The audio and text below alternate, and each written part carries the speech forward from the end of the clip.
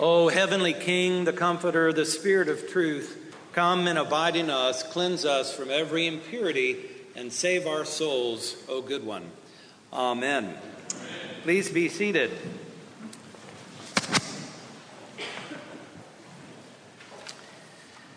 We are celebrating Pentecost today, and we remind ourselves before we say anything that we are beloved children of God, forgiven and anointed.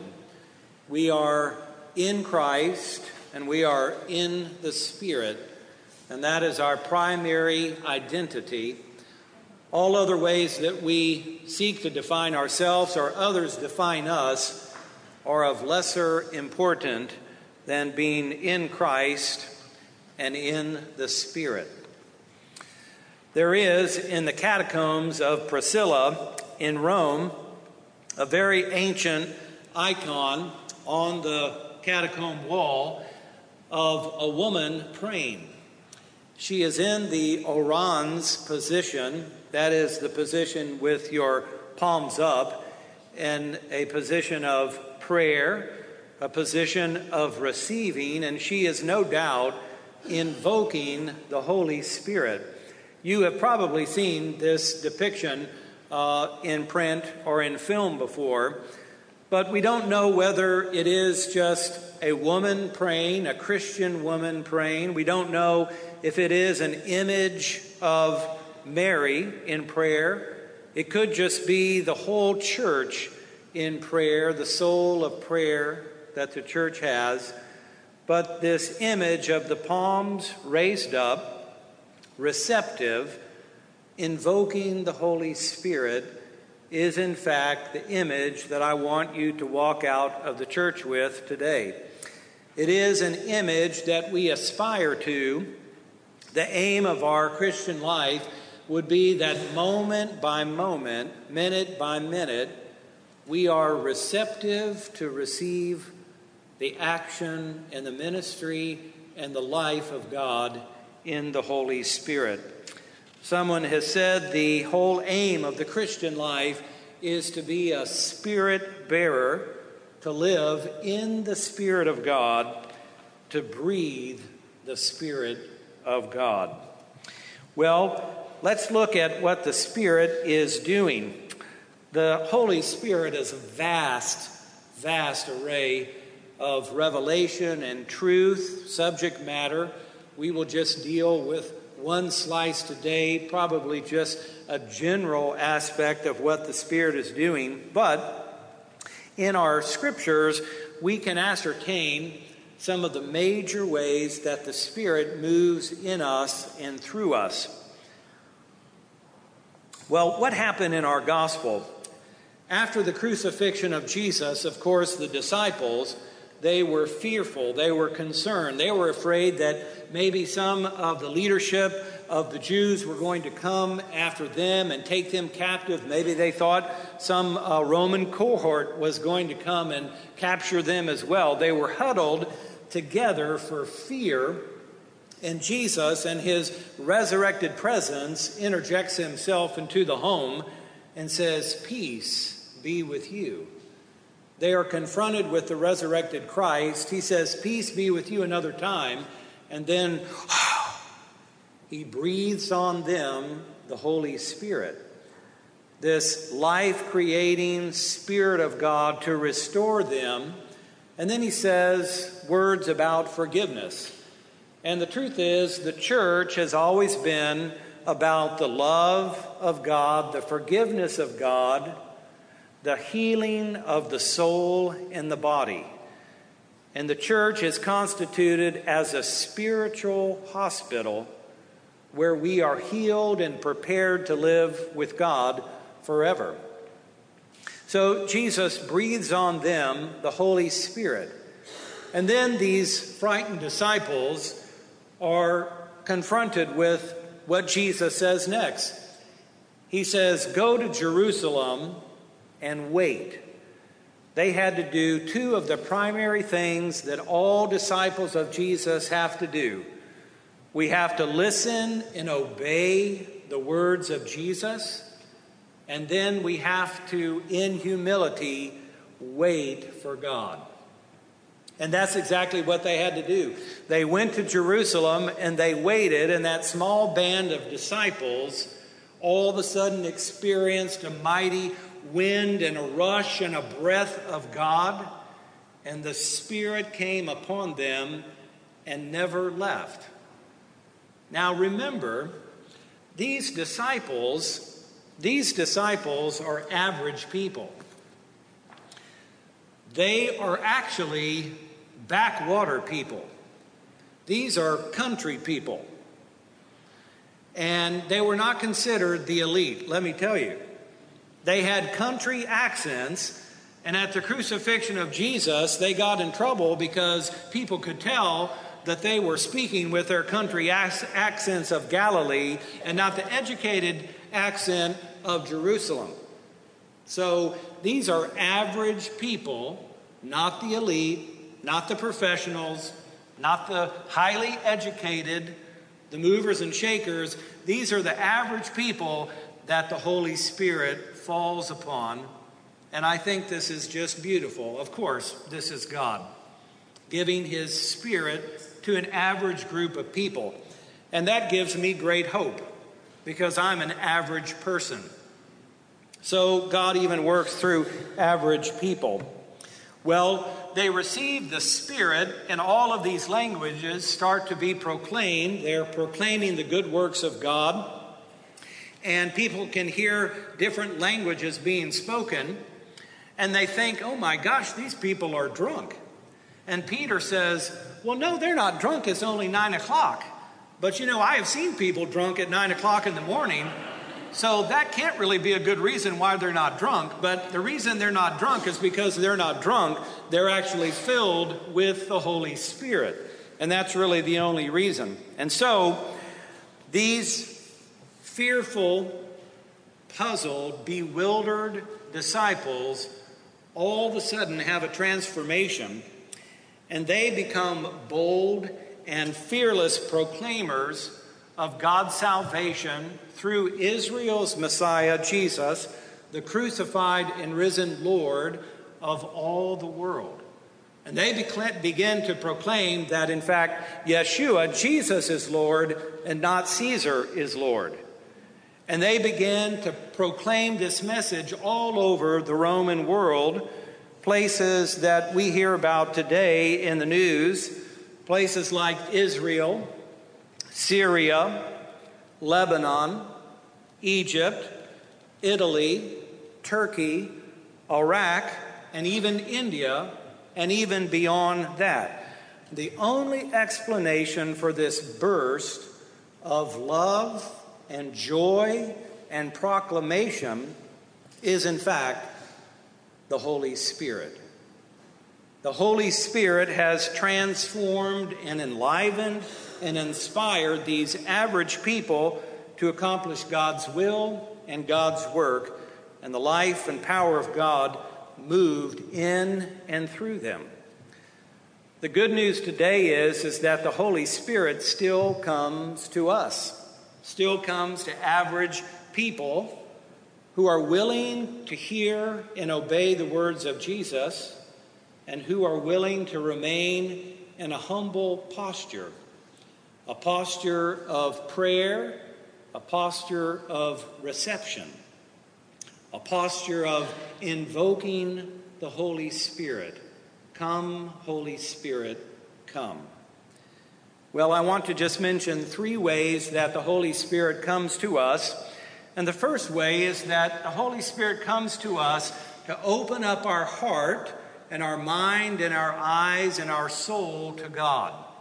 It is the Holy Spirit that moves and touches us and just moves us along to give us a revelation of the divine love of God, a revelation of God's work in Christ, a revelation of everything that God is doing.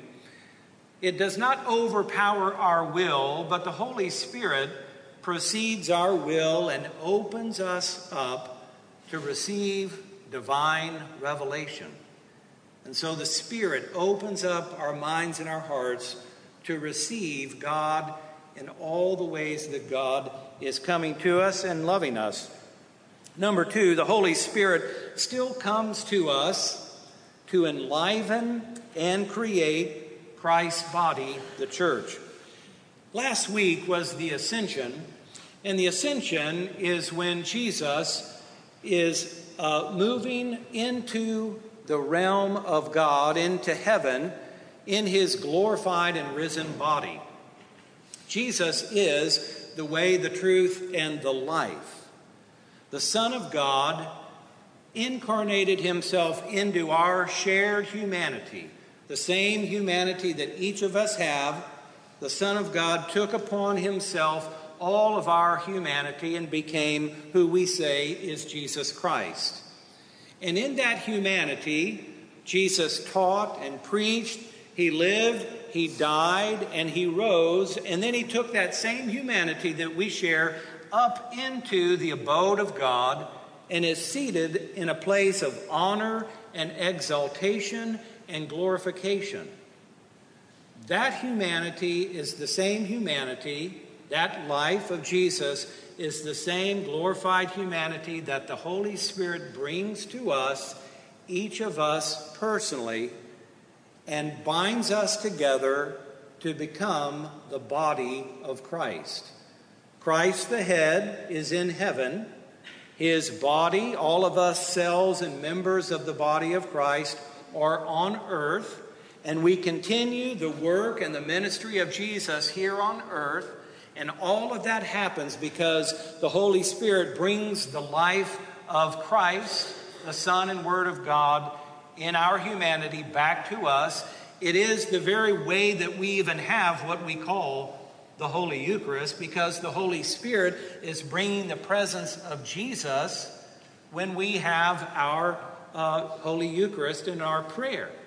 And so the Holy Spirit is connecting us to the life of Jesus, and the Holy Spirit is connecting you and I. Do you know that each of us are connected in the Holy Spirit together as we compose this portion of the body of Christ right here in St. Francis Parish? That is a truth. We may not feel it. We may need some coffee right now. It's not about how we feel always, but it is about receiving a truth. And so we are baptized by water and the Holy Spirit. We are baptized into the body of Christ and into one Spirit to compose one body. We had some baptisms at 9, and we had 4 baptisms yesterday on Saturday. So this is the ongoing life and ministry of the Holy Spirit in the church, drawing us, joining us together in one body to continue the mission and the ministry of Jesus in this world. And thirdly, the Holy Spirit comes to us as the very love, agape love of God, and the power to not only think about loving someone, but actually doing it. The power of the action of love.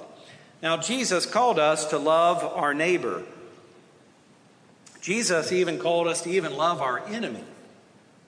And we know that this can only be done in the Spirit of God, when God's love is allowed to move in and through us towards another. All of us know how difficult it is to love someone else. It's difficult sometimes to love our spouse.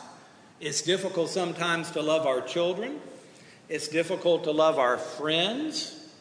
It's challenging to love our neighbor, which is pretty much everybody else, according to Jesus. It's difficult to love sometimes the poor, and it's very difficult to love your enemy. So we're left with this dilemma. How are we going to do that? Well, there's only one way. It is obedience to the words of Jesus and being humble to receive that power of divine love that can and will work in and through us if we will allow it.